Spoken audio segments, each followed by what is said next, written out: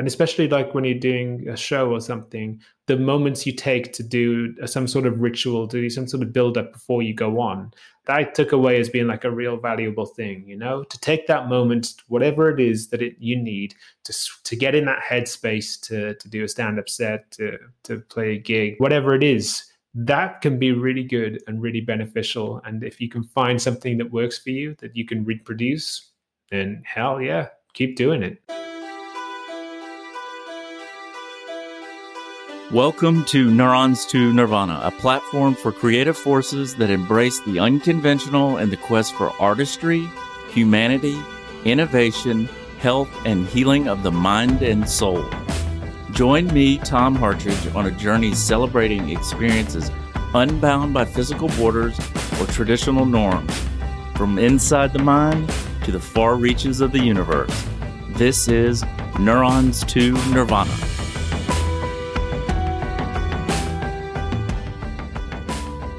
Today's guest is comedian, improviser, storyteller, actor, writer, musician, and jack of all trades, Stephen Morgan. Last week, we heard from Tyler Foley, who commented that stand-up comedy may be the hardest artistic craft. And this is coming from a person who makes a living encouraging people to find their voice and be comfortable with public speaking. Stephen and I talk about this challenge, including the longevity and relevance of comedic material and the dilemma to balance improv and scripting in performance. We also talk about how the resilience of being a comedian can make for leadership in unexpected times. Spoiler alert, President Zelensky started as a comedian and actor. Let's meet Stephen. Steve, how are you today? Or this evening for you? Well, yeah, I'm good, Tom. How are you? I'm good. Let's talk about you. You started off in improv and comedy, is that correct? Well, I mean, so music's kind of my first thing, in the sense of until I like a lot of people, until a certain point, I was like, yeah, music is going to be my life, my career, my everything. And then slowly over time found different things that made that less and less feasible and harder. And then here we are today. But I started comedy in a sort of proactive way, as opposed to just the way I live, is when I moved to Australia and basically had a culture shock of like, hey, I don't know anyone here. I'm not restricted by all of the things that I have and know from my life. Why not try something new? And so I went into stand-up from there. How did you start? So I've dabbled in stand-up myself here in Austin. Open mic, never been paid $1, but it's very competitive here and has a strong scene. How did you begin? Yeah, I mean, open mic is kind of the place where you get to try out material, where you get to bomb, you get to do well, you get to do anything, basically. It's just one of those things where I think you learn a lot about yourself and the way that people portray you when you do stand-up comedy, especially at the start, where it can be quite a shocking experience, really, to see how people react to you in those first 5 seconds and hold nothing back. Yeah, for me, when I started, I didn't want anybody to see me, watch me. I just wanted purely strangers who didn't know me from Adam. And it's an adrenaline rush. So you pace around. At the time I was smoking cigarettes and freaking out and trying to work material. And then as soon as you get up there, it's just if you don't bomb and you've got something that's great and it captures the audience's attention, it's like lightning in a bottle. It feels like for me. Yeah, absolutely. How often are you still doing comedy? Yeah. So I do. Well, I've had like a bit of a break from stand-up for a little while, mostly pandemic induced, and life things getting in the way. But I'm kind of ramping that back up again now. But I've kept active with improv. I'm part of a collective based in Amsterdam called Easy Laughs. So we do a lot of performance teaching, workshops, things like that. So it kind of it's a nice thing that we got going on, because not only do you have this thing where you are constantly sort of like teaching and building a community of people who are starting to do these sorts of things themselves. But then you also get, the word of mouth then and the reputation of people who come along to actually see the things too. And it's a really nice sort of like little ecosystem, I guess, of just like these shows that happen every week. And there's like 3 different shows. And it's and a good group of people. And it's a lot of hard work, but it really pays off and it's a lot of fun. With improv, tell me how you approach it differently or as opposed to stand-up. Yeah, it's funny actually because there's a lot of overlap in many ways. I mean, I guess improv is very much something which is a form in its own right, but it's also something you can use as like a foundation to do other things, right? Because when you are writing new material, essentially you want to find a way to make that natural. You want to find a way to make it sound like your voice. And like, I know that a lot of people write in different ways, but I'm a very sort of visual and like a very sort of, I improvise a lot. And I kind of took a while to realize that was my best way of writing, was to try and kind of like get this basic structure of what it is that I wanted to have as like a bit. And then to start like just performing it, playing it out there, and starting to realize as I was doing that, which bits kind of really were of interest, which bits really had something to them, and which bits just I thought were perhaps more interesting or bigger or than they actually were. So that kind of just became part of my writing process. And now I do try to have like an outline of the things that I'm going to perform, but I don't like to have it to such a low level where it's like scripted. It's like, if I can't remember it, then it's probably just not worth remembering. Yeah, and then also you can play around with it, and you can make it fluid. And for instance, with stand-up, what people don't realize is how often and how long it takes to formulate a joke so that it flows so properly for a comedian on Netflix. I mean, Right. it takes hundreds of, if not more times of popping in clubs. How often have you performed doing comedy before COVID, that is? Yeah, it's hundreds. I don't know the exact number of times. I mean, I started in 2016, and I, especially for the first few years, really went at it hard because I was kind of like, it was a new thing, it was a new toy. I really wanted to kind of get better at it. There's sort of a slight like addictive element to it. So I really wanted to sort of find out which things were working, which things weren't, and trying to get to handle different audiences as well. Because there's a big difference, for example, with an expat and student audience that you get a lot in the Netherlands here, especially performing in English. And say in Brisbane, where it's actually a lot of the older generation who are just in the pubs anyway, and there just happens to be comedy. And as you can imagine, that's a very different sort of audience who have very different expectations. And the best material is the stuff which you can make work for both of those environments, or have different material for the different crowds that really sort of can speak to those people and work under any sort of circumstances. And that's the challenge. Right. So tell me, what are the nuances, because I know they exist, with humor in each country that you've lived in? Right. Well, yeah. So, for example, what I said earlier about like how people perceive you, that's like a big one as well, and also sort of changes how comedy is in the different countries I performed. So in Australia, I'm seen as like, I'm British. I'm very British, no matter what way that I look at it or try to behave or do something. I am that guy. I can't just kind of dismiss it, ignore it, or anything like this. There has to be some sort of mention of it. Otherwise, it's kind of like you're denying the audience something. And audiences in Australia, stand-up comedy is a big part of the culture there, I'd say. Again, not as much as the US, but probably in the top 5 countries worldwide. And so it's kind of, it's a real thing, you know, like you don't have to explain it to anyone. You don't have to, no one's kind of like wondering whether or not they should try out comedy. They've probably seen something and decided whether they like it or not. There's a lot of comedy clubs. There's a lot of that's coming from all different age groups and that sort of thing.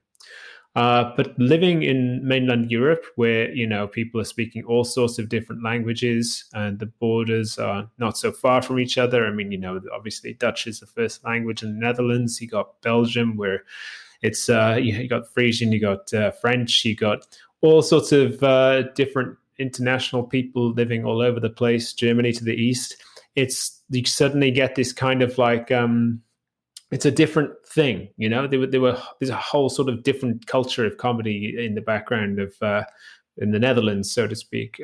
For example, where cabaret is the big thing that was where things came from originally, and so as a result, you do tend to get when you do get Dutch audiences, but it's a very mixed sort of international audience because it's a lot of people from all over living here, and the result, I think, is kind of people who are a bit more receptive to, I mean, I don't know how to say it. They're something that's a bit more, say, progressive minded. They will be happier with, and toilet humor, they might be a little bit less happy with. It's the kind of like the polite way of putting it, you know? What about in Australia? I mean, are they more apt to toilet humor, or what would you say? Yeah, exactly. And bear in mind, this is Brisbane as well, because, like, you know, I guess it's Brisbane is definitely kind of like it's one of the biggest cities, and as far as Queensland goes, it's, you know, it's a cool place. But like, say, Melbourne is definitely the kind of place where you can get away with a lot more. I don't know, sort of. I try to think of the best way to put it, but the sort of material that perhaps takes a bit more thinking, or it might be a little bit more, a little bit less brash. Right. So where in England did you grow up exactly? So I'm originally from Wales, and I lived there for my till I was an adult. So in a town called Bridgend, which is not a particularly nice town. One of those, I mean, like a lot of South Wales, used to thrive with coal mining, but times have changed in the last 50 years. And so you've just got these kind of shells of valleys and villages and things like this that are left with the people who are trying to find other work after that all finished. I lived in London for 9 years. That was cool. Very nice. I mean, you know, you don't have to big up London. Everyone knows it. But it was a place where you can easily kind of burn out, because life is basically like a constant FOMO of just everything is happening every single night. The most exciting things are constantly ongoing. And you have to kind of accept at some point, it's like, yeah, you know what? I just need a night in front of the TV, and that's fine. Right. What drew you to the Netherlands? Well, it was originally, I mean, the same reason that I moved to Australia was that it was with the work of my ex. And she was a scientist, and it was pretty niche. So it meant kind of living in different places to work in the places that made most sense. So I moved to the Netherlands in 2018, at the start of 2018. The relationship ended a little while after that, but I really like the Netherlands as a country. It's a really cool place to live. There's a lot of things here in terms of like quality of life, which I was just like, you know what? I have no real desire to go back to the UK. But I do want to be back in Europe to be close to the people that, you know, I know and love. But at the same time, this feels like a great compromise. Yeah.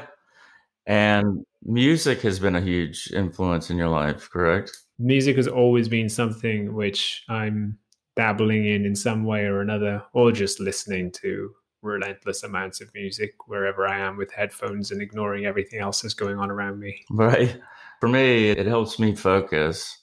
I have ADHD, so in a way, it calms me. Do you have that as well? Yeah, I do, yeah. Yeah, I feel as though a lot of creative people do. Yeah. It's more prevalent, I should say. And what type of music are you listening to? Or I came across a question where if you had 5 albums stranded on an island, what would you want to listen to? Like, what are your genres? Who are your favorite bands? No, I got it. It's a tough one, that particular one, mainly because one of the things I love doing is discovering new music. I really like. There's always the temptation to go back to something which is like, oh yeah, I know that's good. I'll listen to that again. But honestly, it was like a few years ago that I just realized there's nothing quite like finding something new and having that kind of love affair with that particular album, track, artist, whatever it is, for that short period of time before you completely overplay it and kill any meaning it could possibly have had at any point. And It's exhilarating, isn't it? I mean, it is. And it becomes an addiction. I'll listen. If I discover a song from a band that I don't know, I will play it over and over. And then do you try to decipher and discern what the lyrics mean and the meaning? Sometimes I'll get into that. Yeah, it's if you really love it, and especially if it's like, say you love this particular track and you discover that like this is from like album number 8 of an artist or something, and you're like, oh my God, I've got all this stuff now, which I can kind of at my own leisure just start to listen to, see what they were like, see what they were about. And it's just such a nice feeling, because music really sort of like connects with me in a way that's sort of, I don't know, that it gives my mind focus. It just makes everything feel like just really calming, even if it's not calming music. It's just something where I'm kind of like, I'm in it, and I can just feel, and the whatever the melodies, whatever style it is, if it's something that speaks to me, it's incomparable to anything else. And yeah, so when I sometimes get asked by people, it's like, okay, what about these, like, say top songs, favorite artists, things like this. Often I'll tell them someone who, it's clear it's like an artist that I listened to a ton of times. It's clear someone that I really love, but it's also someone who I have like overplayed and have become so familiar with that even when they release new material, I'm kind of like, oh yeah, that's kind of like a bit of this album, a bit of this bit, and a bit of this bit. I don't have that same level of connection with it. So for me, like for example, Alopecia by Y, that is an incredible album. I still listen to that one regularly. It's like it's 10 years old now, but it's just an amazing album. I can't recommend that enough. There's let's say Worry by Jeff Rosenstock is another one which I go back to a lot, but also definitely comes under the category of overplayed. Hell Yeah by the Maishi is always one which it was not, it's kind of a bit of a cult one at the time, but I often find myself just going back to it periodically because it's almost like, well, the way I always like think of it is like it's a religious album that's not a religious album. It's just like there is so much joy and euphoria in this album. Yeah, there's no religious context, but somehow it's almost like got this kind of this real, almost rabid, gospel-y kind of like feeling to it. And maybe Hearts of Oak by Ted Leo. That's another which I absolutely adore. Ted Leo, I think, is an incredible performer. And oh God, what would I say? Maybe Curses by Future of the Left, a band who I've seen, God, must be like 15 times or so. And they're from Wales as well, where I'm originally from. So it's kind of like got a connection, I think, in the sense that I just feel like, this is someone who's got a lot in common with me, like lyrically and music style. Yeah. So how about comedians? Let's go with 5, like 5 of your favorite comedians, or perhaps who've influenced you stylistically. Yeah, and again, this is another one that's really difficult as well, because it's another one where not so much that you kind of deconstruct it so much that you get sick of it, but more the fact that I also find that, like, especially with comedy, times change, and like material which could really sort of like could really land and hit home at a particular point, can just become dated so easily, particularly with stand-ups. So, for example, when I was like growing up, I would listen to Eddie Izzard relentlessly. Yep.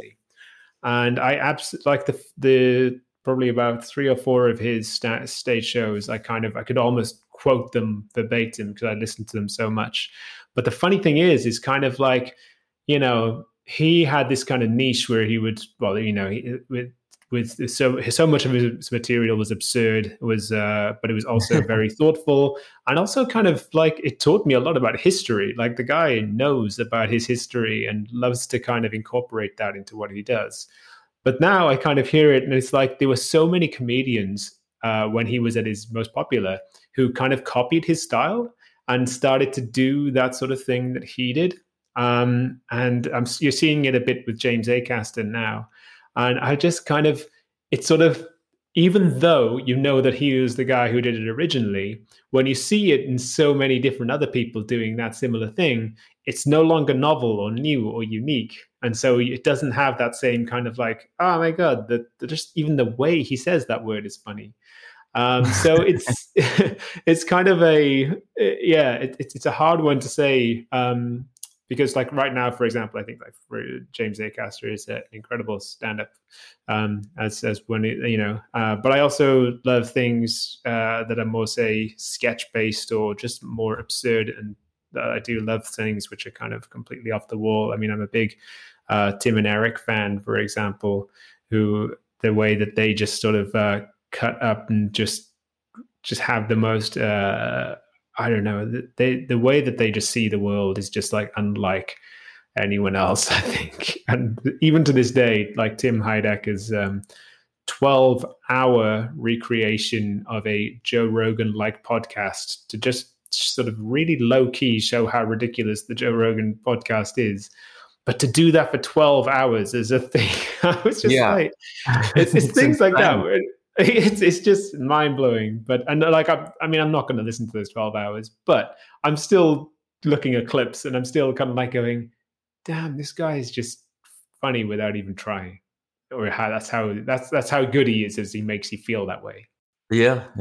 So what are your thoughts on somebody like Jim Jeffries? Jim Jeffries, I think that, so it's not like a style, which I would say is my favorite. But at the same time, I do recognize that he is like, I mean, he's great. He's done a lot of really good stuff. And when he's really good, like, or when there's something that does speak to me, I can just, I do think it's incredible. Like his piece on gun control, for example, is one that went viral, like above and beyond what he does. And it's really cool. And I guess I always kind of categorize someone like Jim Jeffries as someone who I can see him and kind of like see how amazing his craft is, but it's not something that I necessarily love myself. What about Ricky Gervais? Ricky Gervais is definitely someone who originally, like when he was doing The Office and Extras, like his, the character of David Brent kind of is a perfect example of one where it's like when he first came out like that, it was just mind-blowingly good. And the way that he had this hugely developed this character that was so relatable and so cringy and so much depth that it was just amazing. And I have to admit, like early on, I thought that his whole sort of his stand-ups were really good, especially as it wasn't really his background. But I do feel like over time that I feel like he's let his ego go to his head, and also became obsessed with kind of like the atheist slant. And don't get me wrong, I'm not like a spiritual person. I don't have like strong feelings in terms of religion. But I also recognize that a lot of the kind of like really hardcore atheism has a lot in common with a lot of hardcore religion in the sense of like when it can go too far or become too much. I like the fact that people have spirituality and believe in certain things. And I don't care if it's like not like 100% provable, if it actually gives someone something meaningful, let it be a placebo, let it be something that brings communities together. But I do feel like he's one of those ones who just became so obsessed with that it's just sometimes I just feel like he's communicating like a teenage child in a way, and it's just a bit like, what are you doing, man? It's like, this is, I don't know. It's a shame, because I feel like he's clearly an intelligent and talented man, but he's just become obsessed with this one angle.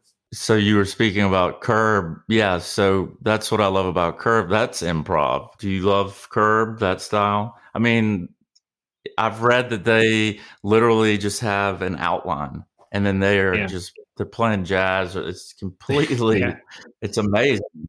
It is amazing. And I do think that, like, so different, I mean, I know that people have strong opinions on this too, because I mean, like, improv can be used as a great foundation for writing as well, sketch writing, for sort of any sort of comedy writing, because essentially it's full of games, exercises, ideas, which can get you into a particular mental space, and can get you to play with something, and can get you to recreate something in a natural way. And then you sort of pick up on the little things that are interesting and unique about it. There's definitely like there's a place for improv in that sense, no matter who you are. But then it kind of comes down to, do you want to have it as like a literal part of what you're making, or do you want to have it as, the foundation of the writing, but then you script it strongly? And there's a place for both, right? And it also depends on the people and the performers and things like that, because some people are stronger at that sort of thing than others. And to me, I personally, I love it. I love it when you see improv in a particular scene. Those moments where they almost talk over each other, the moments where you get the two people who are not really talking about the same thing at the same time. That is something which, the best script writers can reproduce in combination with the best actors. But there is a certain joy to having someone who is actually just really funny being able to create something that just seems so real. And yeah, I guess in the case of Curb, the whole thing of it is based around how real it is and how cringeworthy those scenarios are. Yeah, I'm a huge Larry David fan. So I don't know if have you ever watched any of his stand-up? I haven't actually, no. He's considered, a comic. Yeah. But he basically, it's an acquired taste, but but I mean, he bombed a lot, and he met Jerry at Catch a Rising Star, and they just sort of formulated, and that's how Seinfeld came about. But they couldn't be different. That's when you can create a show about nothing, like Seinfeld, and in a lot of ways, Curb. It's amazing to me that you can just draw those concepts out of thin air. That they come from the people rather than like from a particular thing, because it's, as you say, it's not about something, but at the same time, it's the cast who are in it. It's what it becomes. Whatever they are going through, whatever scenarios they are in, they make it. Right. Are there any comedians in America that resound with you, or that you're drawn towards, or you think that's funny? Yeah, I mean, like I mentioned with Tim and Eric, I also, I guess, there's what is his name? This guy who's been doing these short documentaries that used to be called All Gas No Breaks. I can't remember what the name of it is now, and essentially, he's very similar to, or a slight different style to Louis Theroux in the UK, who's very popular.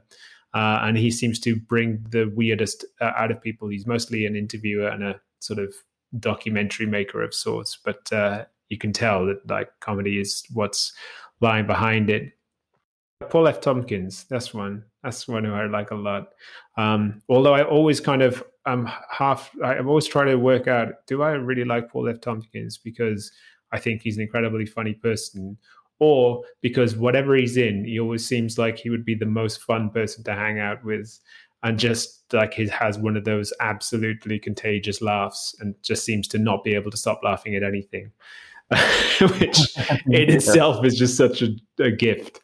And your show, True to You, you want to talk about that premise? That's one of the improv shows I have with a guy here in the Netherlands called Rogier Bak, who actually is now like super popular on TikTok after the guy that he's found his niche there, I think, and is getting thousands of views on his videos every day. But it's a show which we do as a kind of a send up of religious cults and those who are taking advantage of people for money, combined with sort of elements of self-help, combined with elements of personal coaching and that sort of identity. It was just like a way to look at some of these different ways in which audiences can kind of be manipulated in whatever manner it is, and to put that into a part improvised show where we have sort of, obviously the set pieces which kind of come out of it that are the core of what the show is about, but it depends hugely on audience interaction and the things that come out of the audience. So it's very much sculpted on who is in the audience and what you get out of that.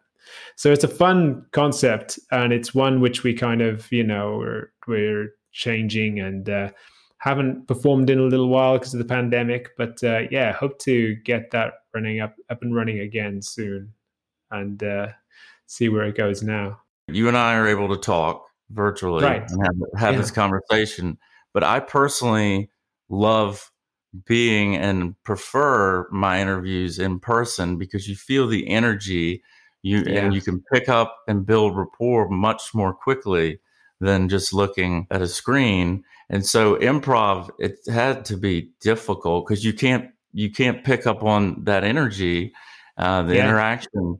Absolutely.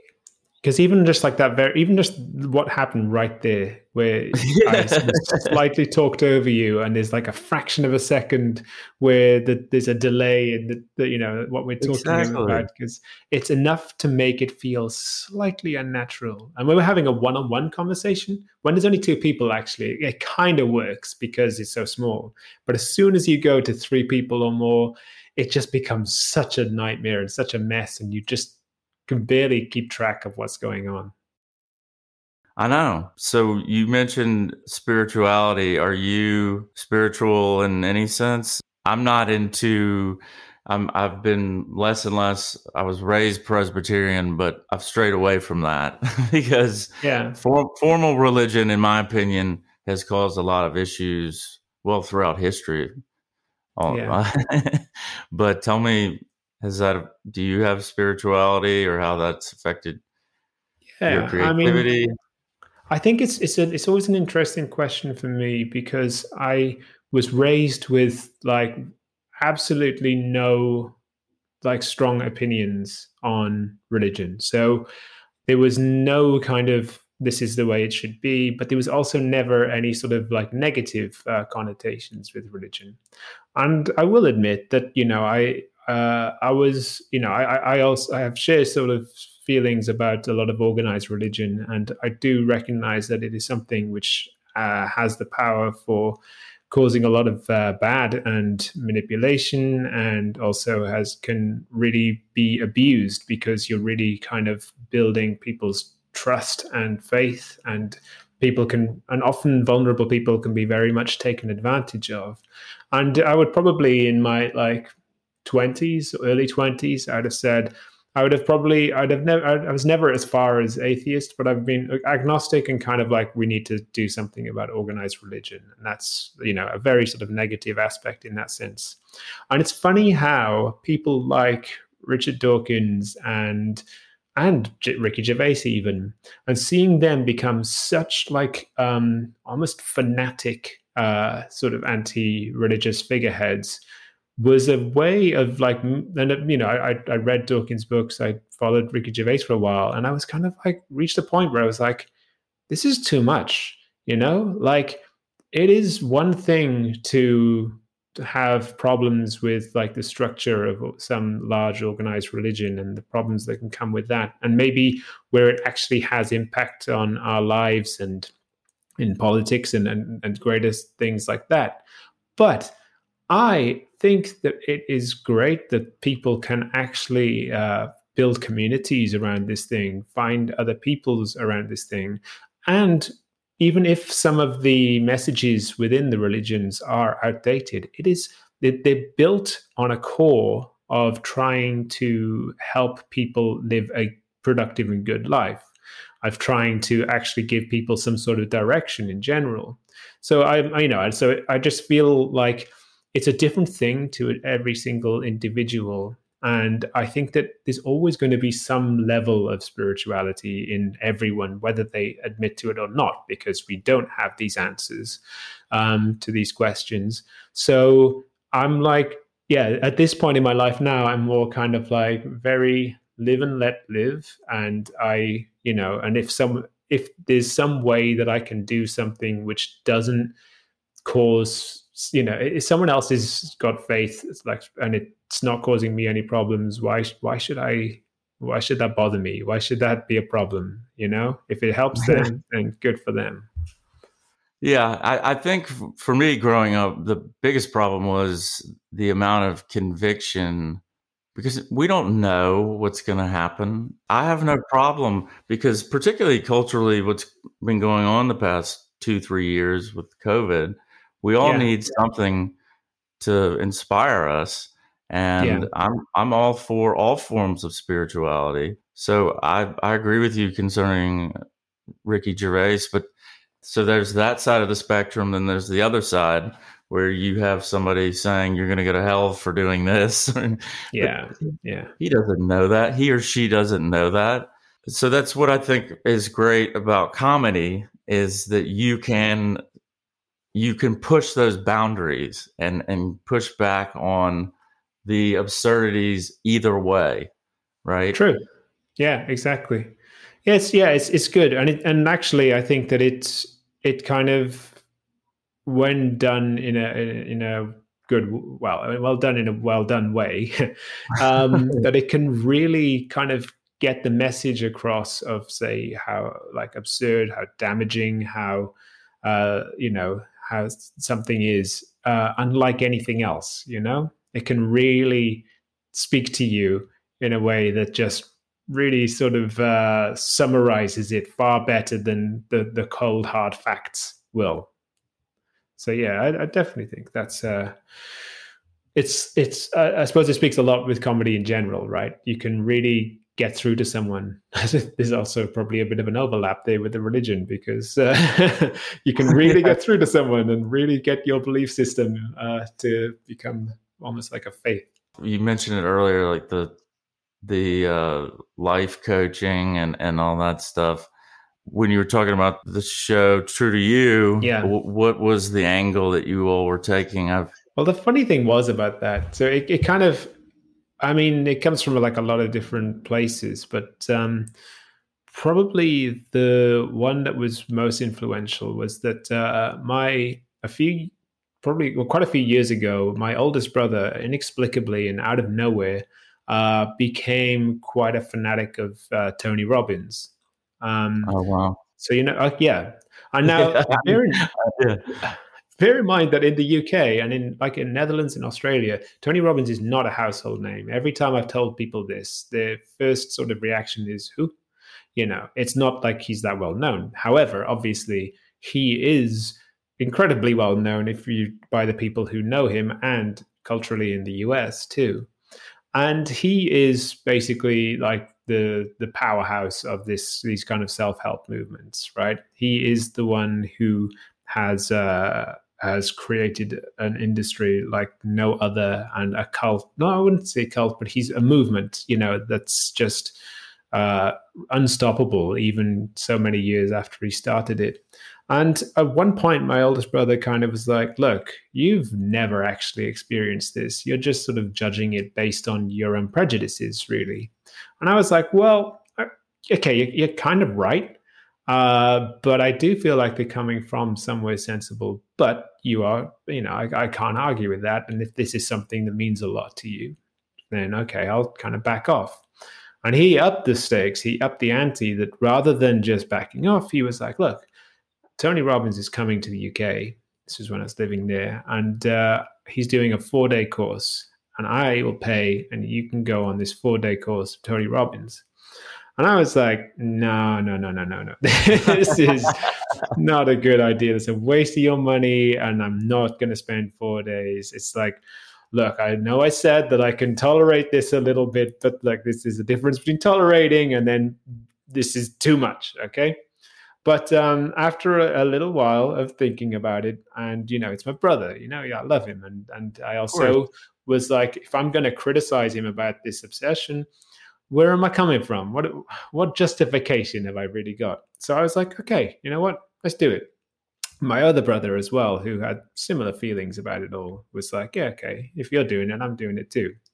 So me and this other non-believing brother were like, okay, we're going to a Tony Robbins event at this like gigantic conference center in the edge of Massive. They're London. always massive.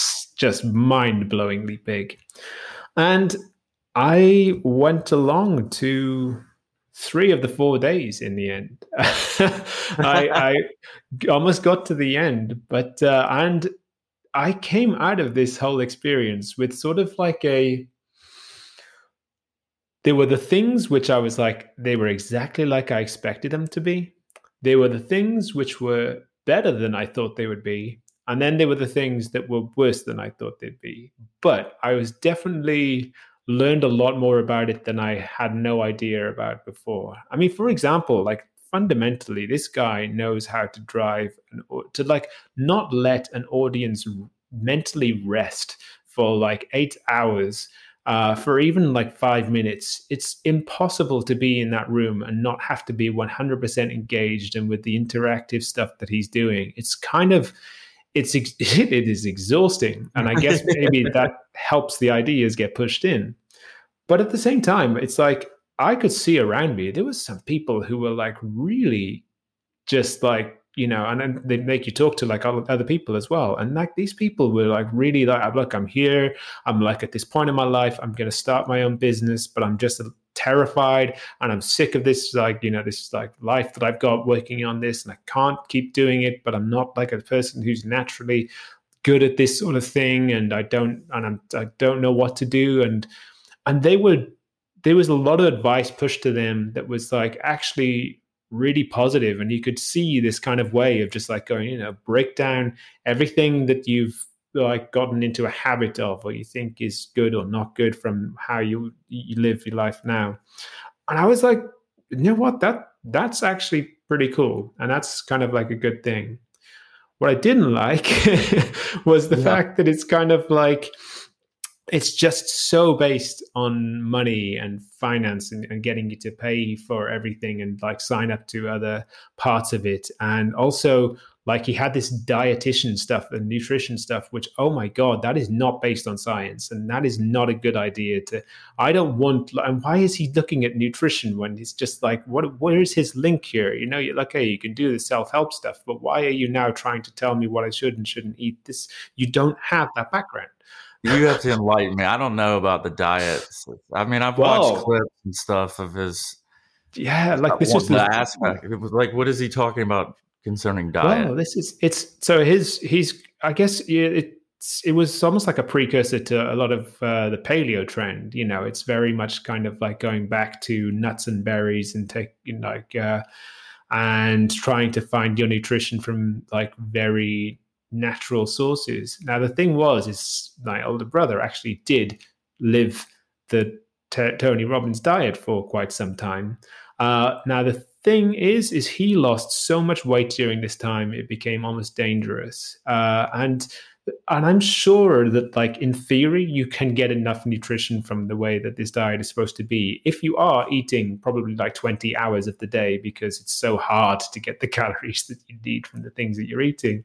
But my brother is also a little bit absent-minded too. So he was the sort of person who would like get so like wrapped up in something, he'd skip a meal, which is not so bad when your meals are like full of fat and full of, protein and things like this. But when you're subsiding on tiny little amounts of food, suddenly when you miss a meal, you are going to lose more and more weight.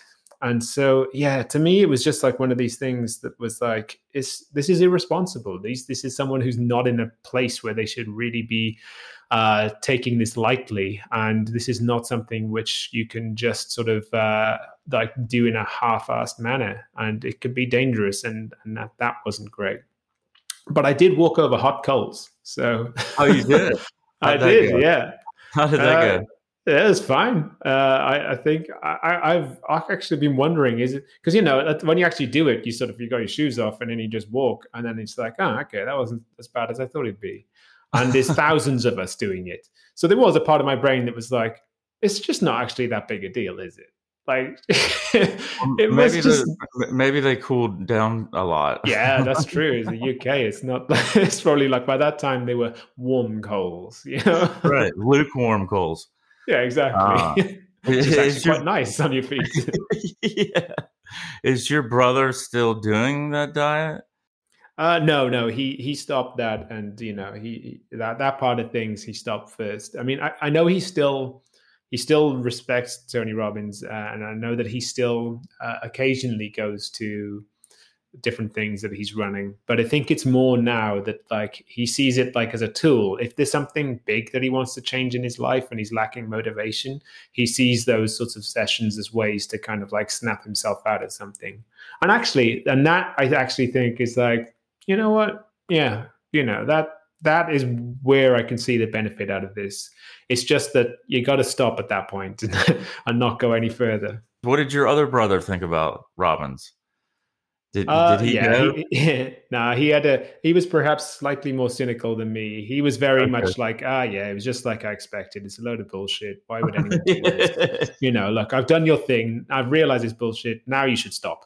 He was very more hard line, It's intense to be in a room like that and have these people all drinking the Kool-Aid, in my personal opinion.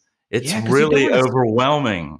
Yeah, you don't want to spoil it for anyone else as well, right? Because I'm feeling super cynical, but there's this guy next to me. He's paid like who knows how much money to be there. He's so into it. And now I've got to talk to him and tell him these personal things in my life.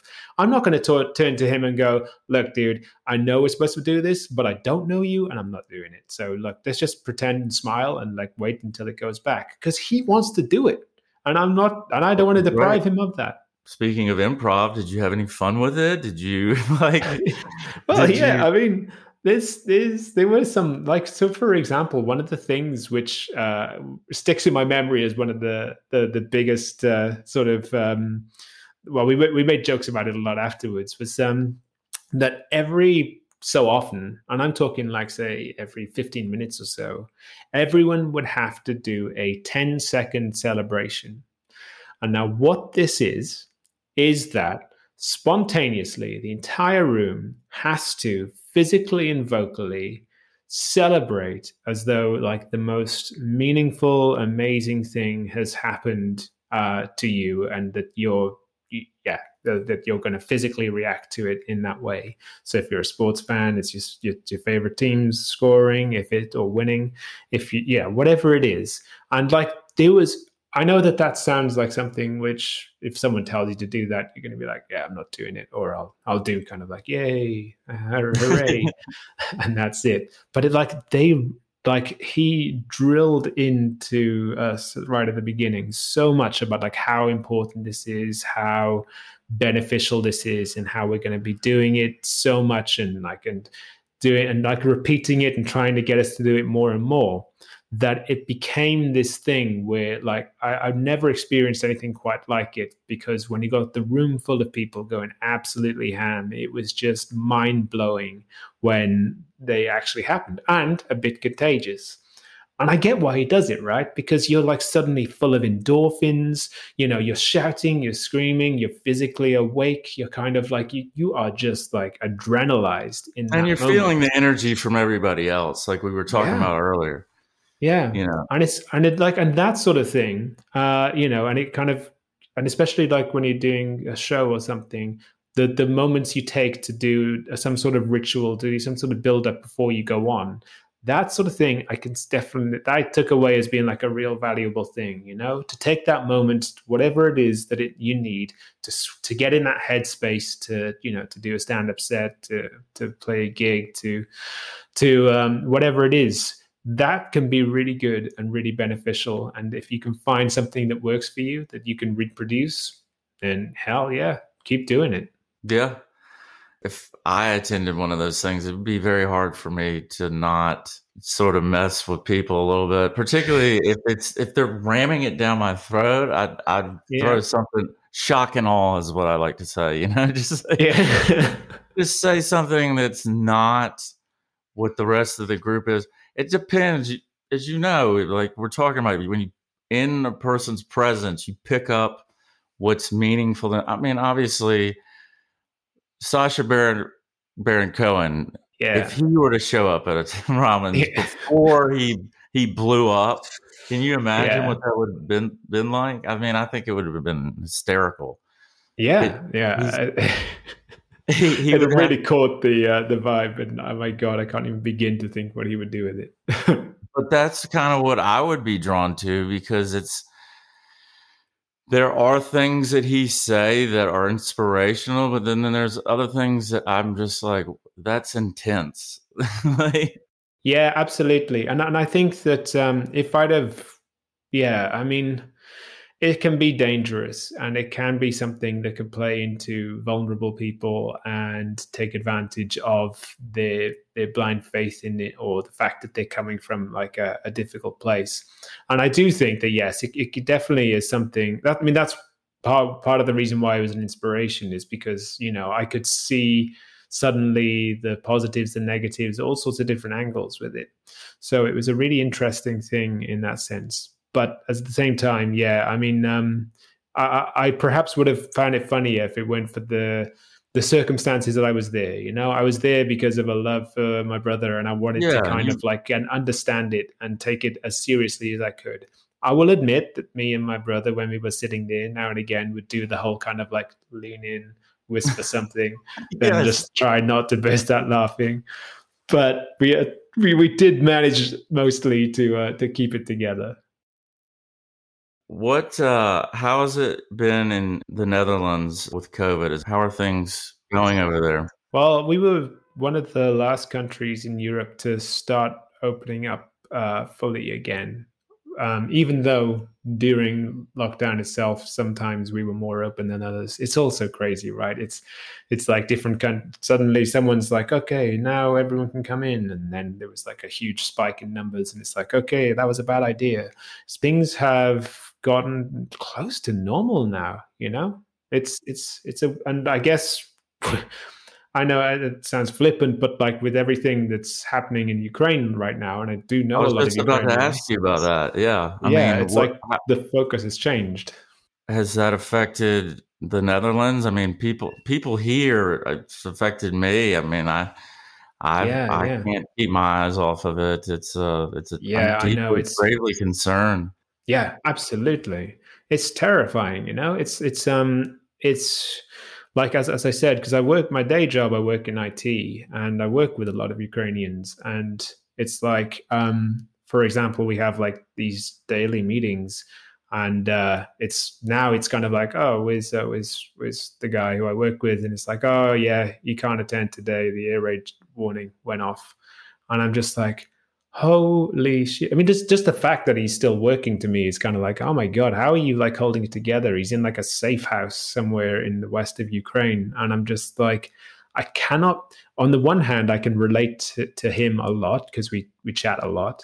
But on the other hand, I'm like, I have no idea how I would be if I was living your life right now. And I don't know how you're so calm.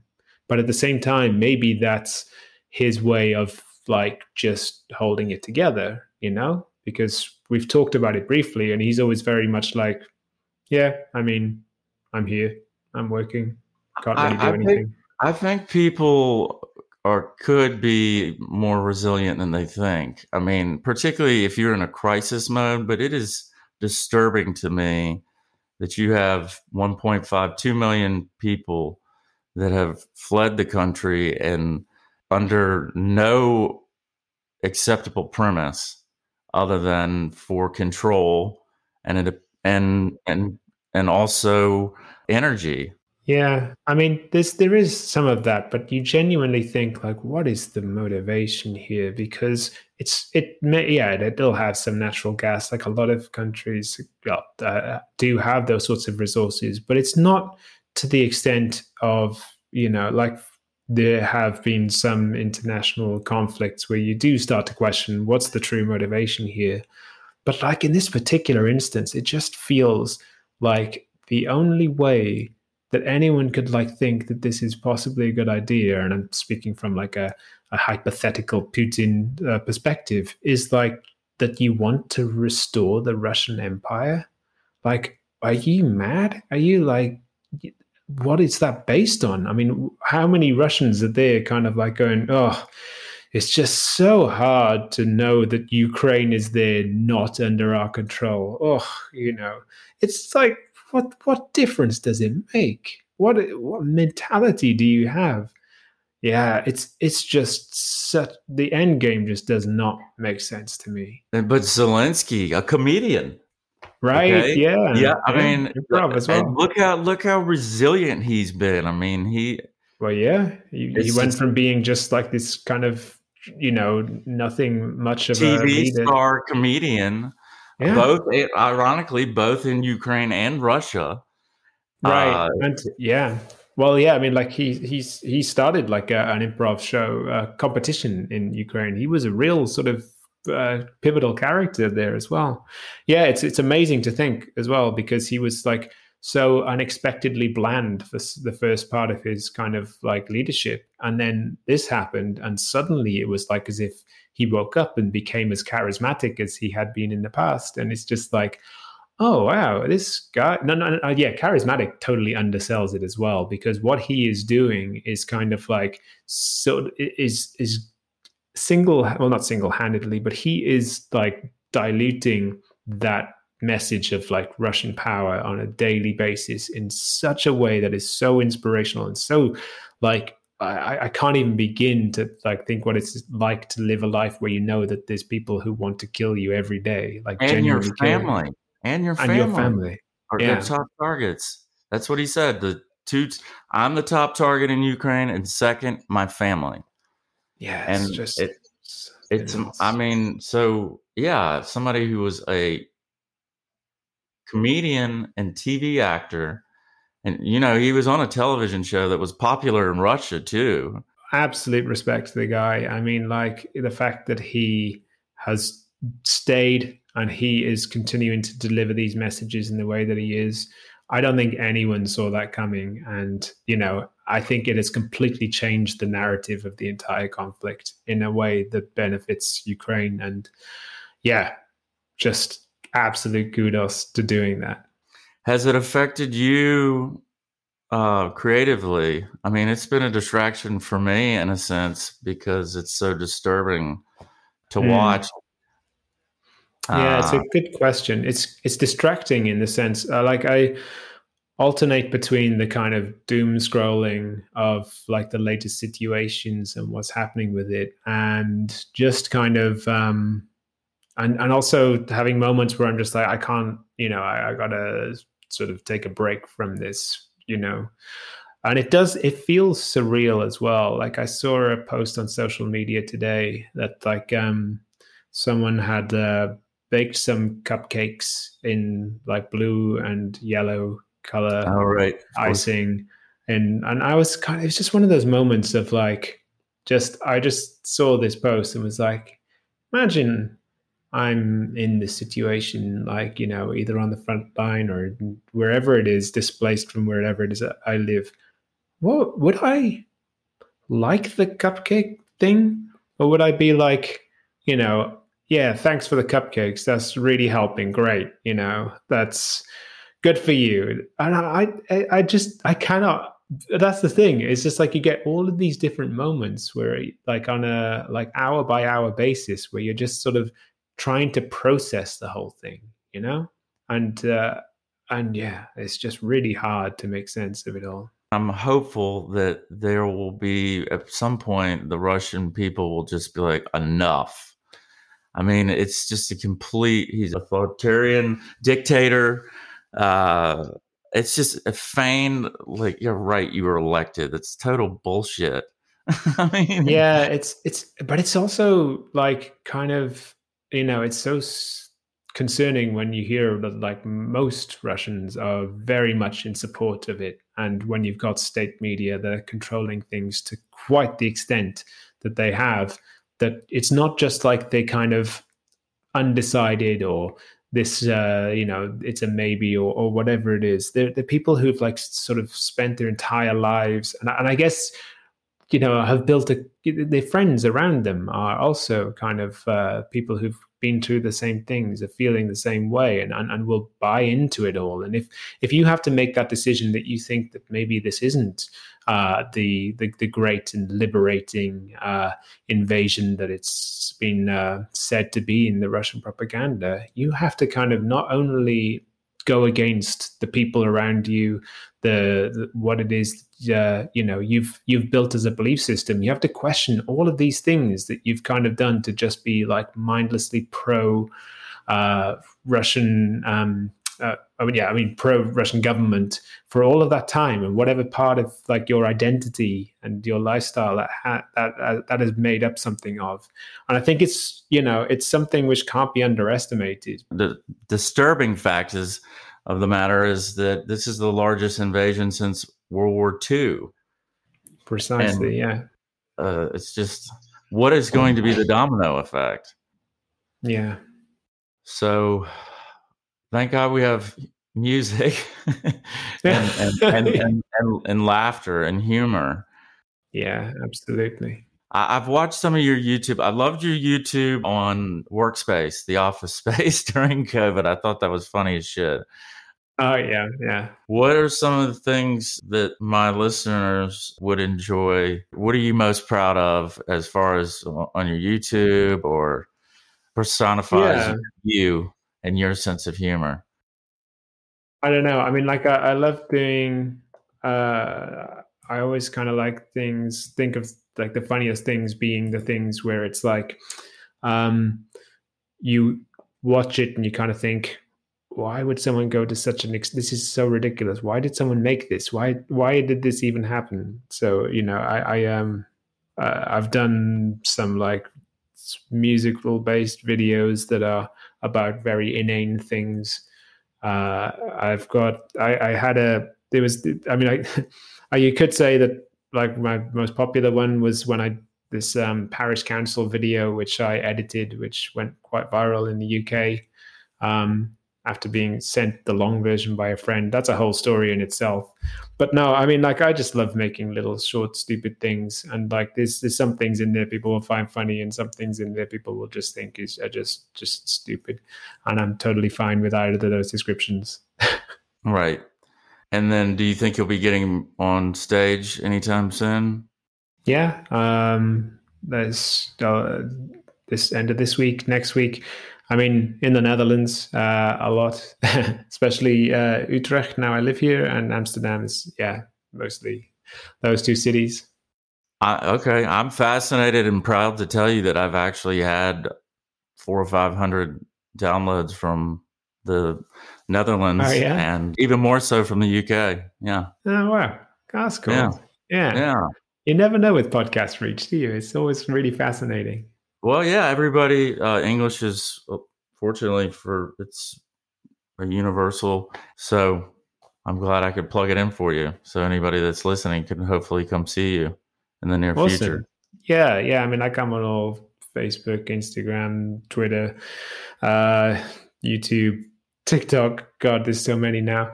Right. Yeah, all of them with varying levels of activity. But you can find them all out there. I've thoroughly enjoyed our conversation. We went a little away from humor, but it's unavoidable in my opinion. Yeah, and I always think that kind of it's just a lot more interesting too. It's a lot. It's just fun. It's nicer to find like the humanity, and then also find the comedy in just like everything, rather than just trying to be funny, which often just feels like you're trying too hard. Oh, yeah. Well, listen, thanks again, and a great conversation. That's been really cool. Thanks, Tom. In next week's episode, we continue our discussions about the evolution of comedy in the U.S. and the art of live performances with stand-up comedian and podcast host Shane Rogers. Shane is the co-host of Midnight Facts for Insomniacs, and after 3 episodes with Tyler and Steven and Shane, hopefully you hear the common threads of how podcasting seems to be the very last frontier in creative autonomy. To that end, I really must thank the listeners and ask anyone tuning in for the first time to please like and follow my podcast on your preferred listening device. If you want to be part of a broader community, you can sign up for my newsletter and complete the survey in the show notes to help set the direction of future episodes. I am truly grateful for the over 50,000 downloads I have received already and appreciate every listener. Until next time, this is Neurons to Nirvana.